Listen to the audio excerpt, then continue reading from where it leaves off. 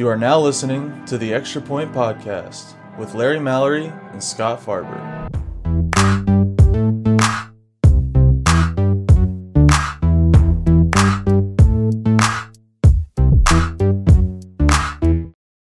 I'm Scott. He's our NFL Players Association president for the Dallas-Fort Worth chapter, host of the Extra Point, starring Larry Mallory on this network. Co-host with me on the podcast, Charlene Mallory Turner's baby boy, and my buddy, he, of course, is Larry Mallory.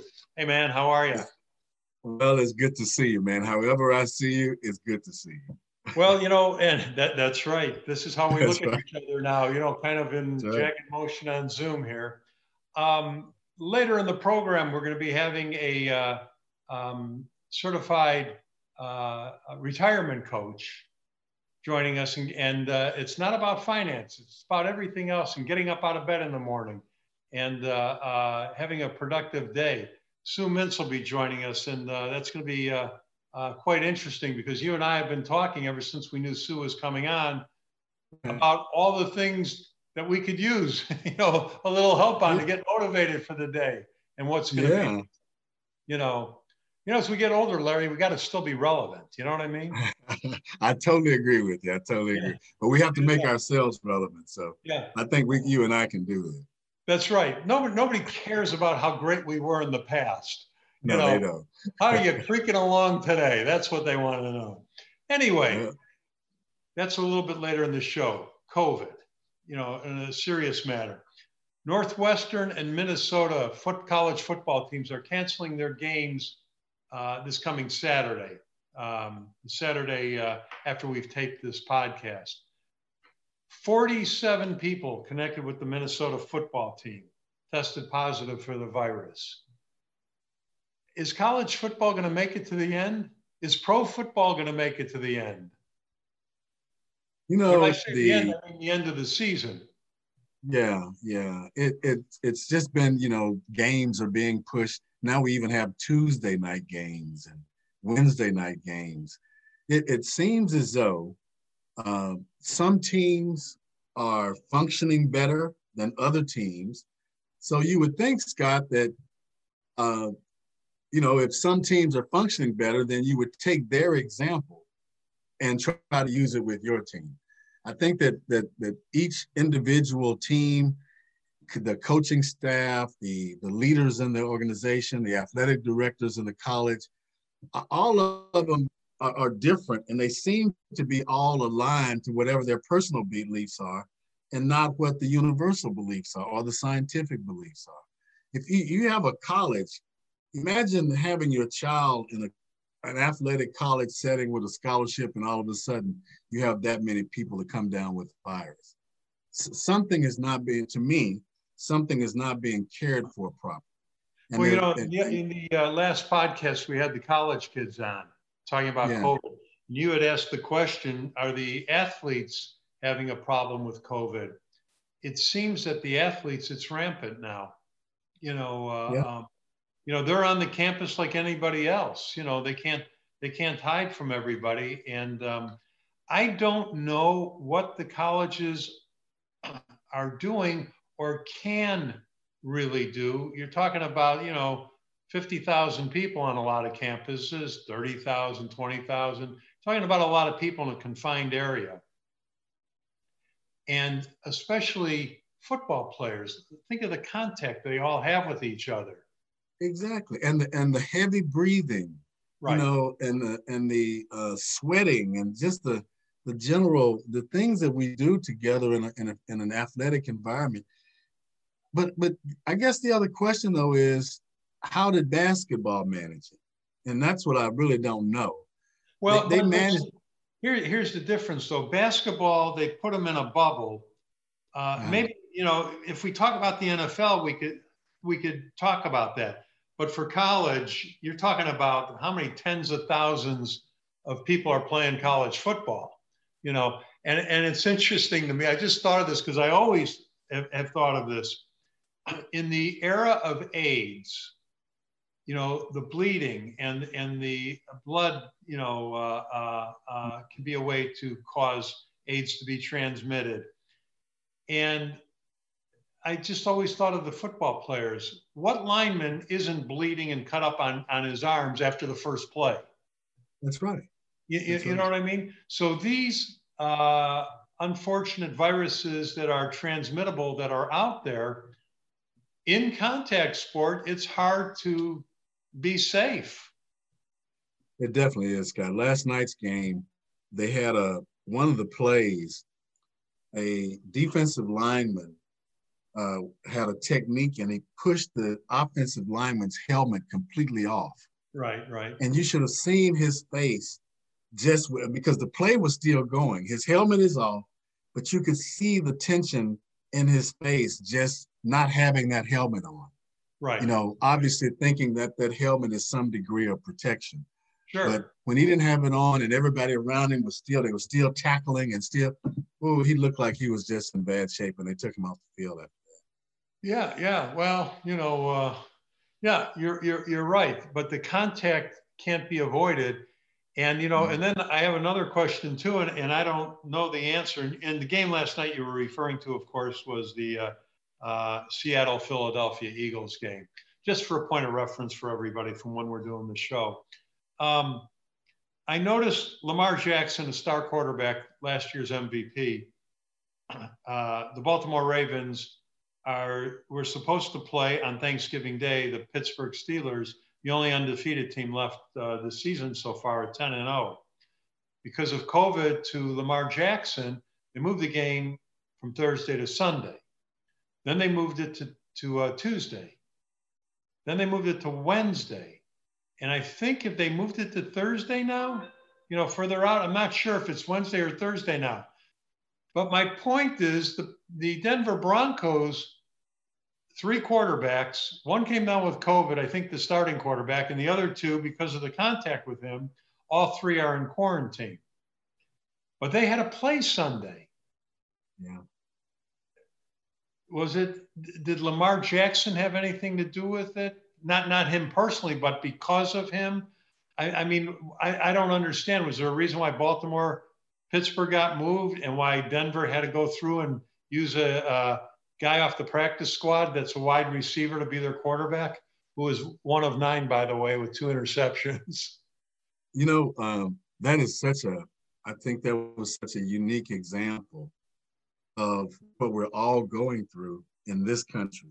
Right. In other words, each team, according to its owner, has a certain strategy, just like each state, according to its governor or now it's even going down to the cities because the cities are doing, more control, PPE controls and, local controls, and we're statewide controls. So I see it as the same as, what's happening across our country in that according to whoever owns that team, according to however he wants to, and unfortunately, I think fiscally look at how things are going, that's how they're making decisions.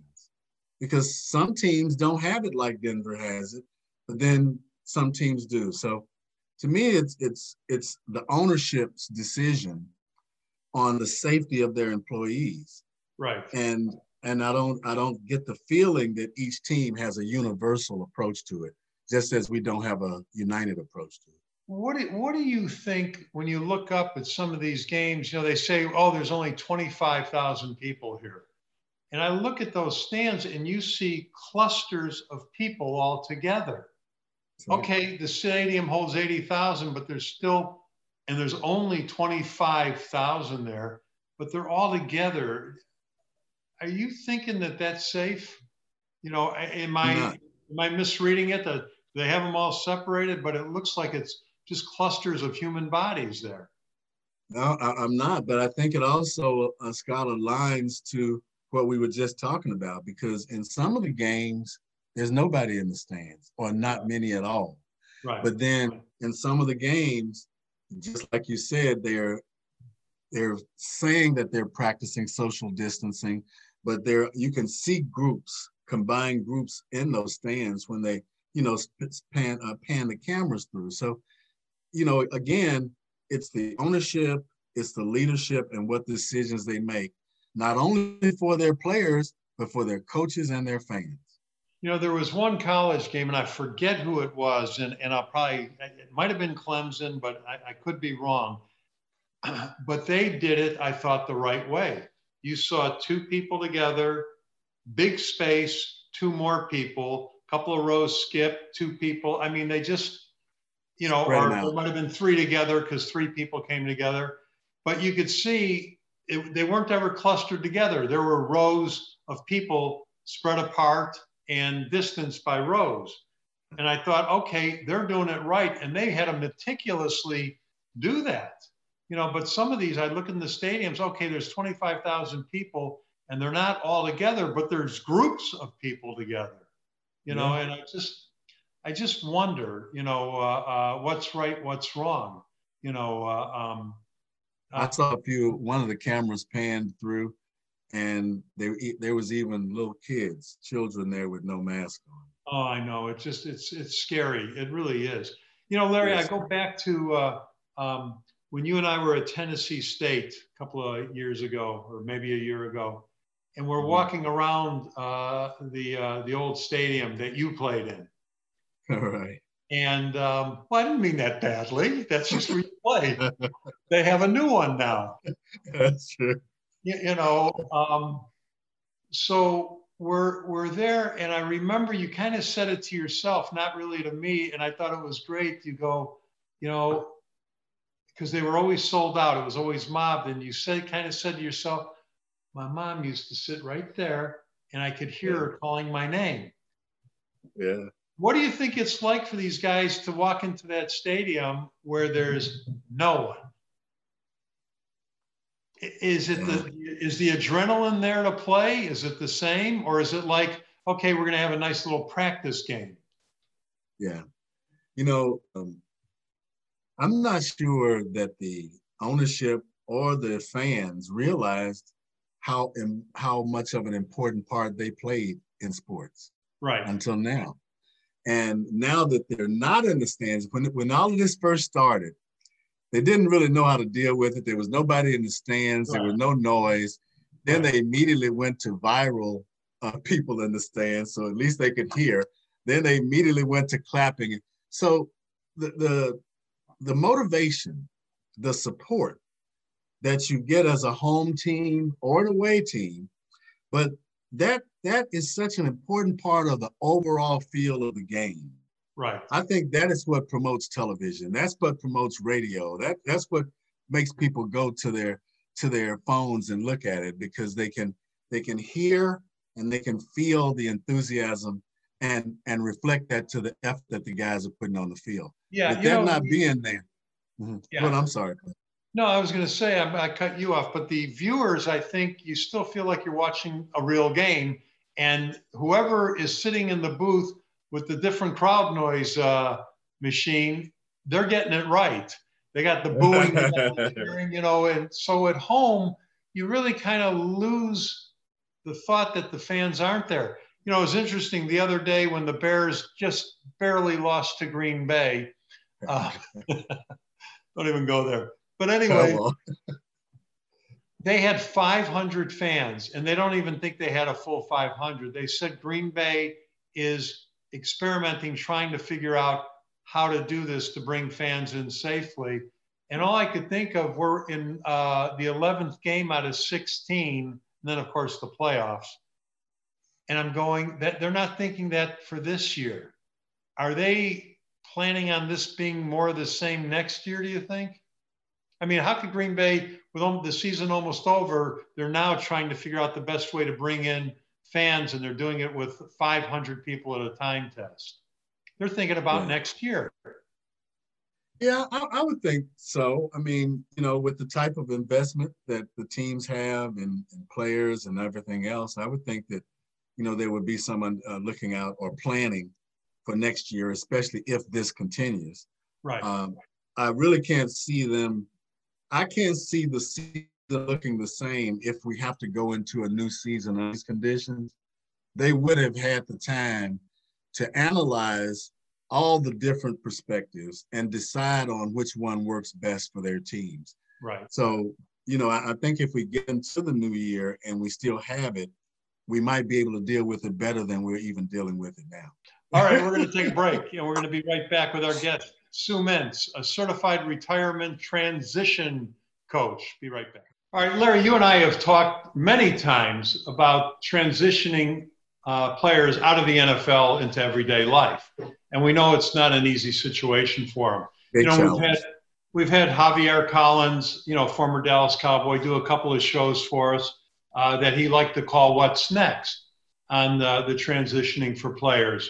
But all of us eventually have to retire. And too often the concern, and maybe not too often, but the main first concern we all think of is money. How are we going to do this? But there's a lot more to retirement, in everyday life and relationships than then just the money. And that's where our guest, Sue Mintz, joins us today. Sue's career has spanned several decades with AT&T and the Baylor healthcare system in leadership training and career coaching. Sue has spent a career already making us better executives, better employees, and better with people working with clients. And as Sue reached her retirement, she said, I'm really not done yet. I want to continue to work with people. Is that kind of right, Sue? Perfect, exactly. And you became a certified retirement transition coach. Correct. Tell us what that is. Okay, so what that is, Scott, that is, I help people transition from their career into retirement. Now, people might think, well, I know what I'm going to do in retirement. I've thought about it all my life. And a lot of people do very well in that transition. Other people believe that the important thing to transition is to have money in the bank. And money in the bank is paramount. It helps you sleep at night, but it doesn't get you out of bed in the morning. And it really doesn't give you purpose and a healthy lifestyle that is so important when each of us retires. So what I do is I help people really plan for the non-financial side of retirement rather than the financial side of retirement. I'm not a financial advisor. Well, you talk about getting out of bed in the morning, being motivated and whatnot. Are there like key points that you work with people at? And I mean, when they come to you, do they already know what's wrong? Or do they find out they're missing certain things, when they talk to you? Yeah. I mean, I'm a testament to that. I think when I retired, one of the things that I realized that I needed was structure. And that's something that we have when we work. I mean, there's so many things. We have an identity, we have structure, we have purpose, we have social network at work, we have ongoing learning. And when we retire, those things collapse. And I think that a lot of times people that are working, when they plan to retire, they really don't think about what's going to collapse and how are they going to replace those things once they retire. We go on a retirement honeymoon. We have a great time maybe for 30, 60, 90 days, maybe a year. But then sometimes we wake up and we think, wow, now what? So what do you tell them? What is now what? It's different for everyone. It's really, one of the things that I get asked all the time is, well, I need a new purpose. Who am I going to become? What's going to be my identity? And it's really not about what you do. It's really about who you get to become when you're retired. And that is something in retirement that we don't always think about as we're working. And so it's an individualized process where we go through different, what we call retirement success factors. And we say, okay, for instance, health. Here's where I am today, but where do I want to be when I retire? Where do I want to be after I retire? And we understand what the gaps are between where they are today in certain, what we call retirement success factors, and then where they want to be once they retire. Larry is the president of the NFL's Players Association here in the Dallas-Fort Worth area. And so often at his meetings or just Larry and I discussing on podcasts, the football players in retiring, And we have, even if they have a long career, which in the NFL is hard to have, there's still men in their early 30s usually when they retire. And many now today, because of the money involved, they retire earlier. Sure. And Larry could tell you they have a tough time transitioning.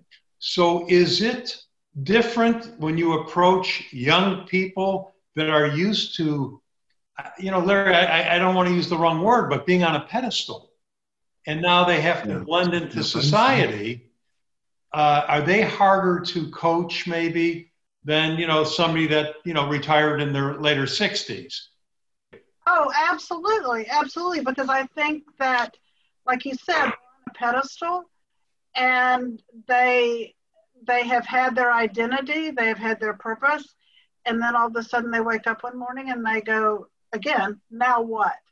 So I think that it's something that is more difficult. I definitely think that it's more difficult for younger employees, players, as you will, than it is for older. And those folks that have actually planned for retirement at a certain age. I mean, right now there's no expiration date for retirement. We used to think, well, you have to be 65 and then you get to retire. Well, that's not the case anymore. And I think now that there's a lot more opportunities for people to, like we talked about earlier, they've been on stage for many, many years. Well, there's a new stage that they can go on. And what I do is I try to help them prepare for, okay, what is that next quote stage that they will go on. Now, do people come to you, in a kind of a state of depression, feeling lost, and what do I do, and what does it all mean? How do they come to you at first? I imagine it's very different stages of mental health too. Right. I mean, we talk about it in retirement. You not only need to be financially fit, you need to stay physically fit, emotionally fit, mentally fit, spiritually fit. And we talk about all those different levels of fitness and how they will fulfill those different stages when they retire. Like I said, it's a different process for different individuals. And what I like to do is really find out from them. We have assessments that we go through, and what we want to minimize is that depression and that going through the honeymoon phase and then all of a sudden waking up and going, now what? I actually have a friend that's a very good friend that's a nurse, and she tells me that when patients retire, there's a lot more visits to the doctor's office, and sometimes to the hospitals, and sometimes it's a physical reason, and other times, like you said, it's an emotional, or sometimes they go through some sort of a depression, and that's not unusual. That's not unusual. And so what my goal is to minimize, is to mitigate that. Right. And Scott, another factor that I think is really important is to bring in family members. We have something new. It's called a new trend is holistic retirement planning, where I just don't only recommend that the individual has a plan for retirement, but they bring in their entire family. We talk about marriages and husbands and wives that retire at the same time. And there's an old saying, it's like, we married for better, for worse, but not for lunch. So I think it's really important to bring in not only maybe the spouse or the significant other, but also other members of the family, because there's going to be times when caregiving is going to come up, where, that's going to be something that one may need to partner with their spouse or significant other when it comes to maybe caring for a parent. There's going to be financial responsibility. Things are going to change. Dynamics will change in the home when we retire. So I think that it's really important to talk about expectations, what's going to change, what's going to stay the same, and how are we going to work together to bring about this new lifestyle that we've been talking about for years. How are we going to make it successful for the entire family? So now for you personally, What made you decide that you're going to get into this? Like you said, I've always been a career coach and in leadership development, and I loved working with people and helping people transition either to a new job or a new phase in life. And I read about this retirement coaching business when I was in New York. I read about, actually my husband brought it to my attention. He said, look at this. This guy was on Wall Street. He was a CEO. He was a top executive. He did well.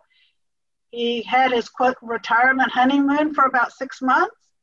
And then all of a sudden one morning he woke up and he said, now what? And he hired a retirement coach. And I thought, wow, that's really cool. So, well, Larry, have you ever heard of retirement coaches, Larry? No, I haven't actually. And in fact, it's just so interesting hearing Sue's perspective. And for me, I'd like to know what does the physical impact have on the mental side of things? In other words, if you get someone back, they retired and they're not working out or whatever, how much impact does that have on the mental side of your life?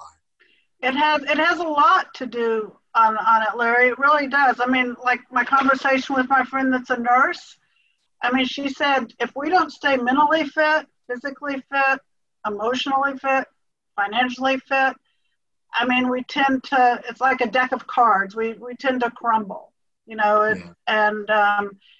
it's just not always being financially fit that will, I guess, bring us into a successful retirement. We need to look at a lot of these other factors that keep us, quote, fit. Sue, are people embarrassed, when they come to your office at first? Do they think they did something wrong because they have to be there? Or do they understand that this is just something that's helpful for them in their lives? Oh, yeah. Oh, no, I don't think that they're embarrassed. I think they kind of wake up and they think, wow, I never really thought about planning for the non-financial side of retirement.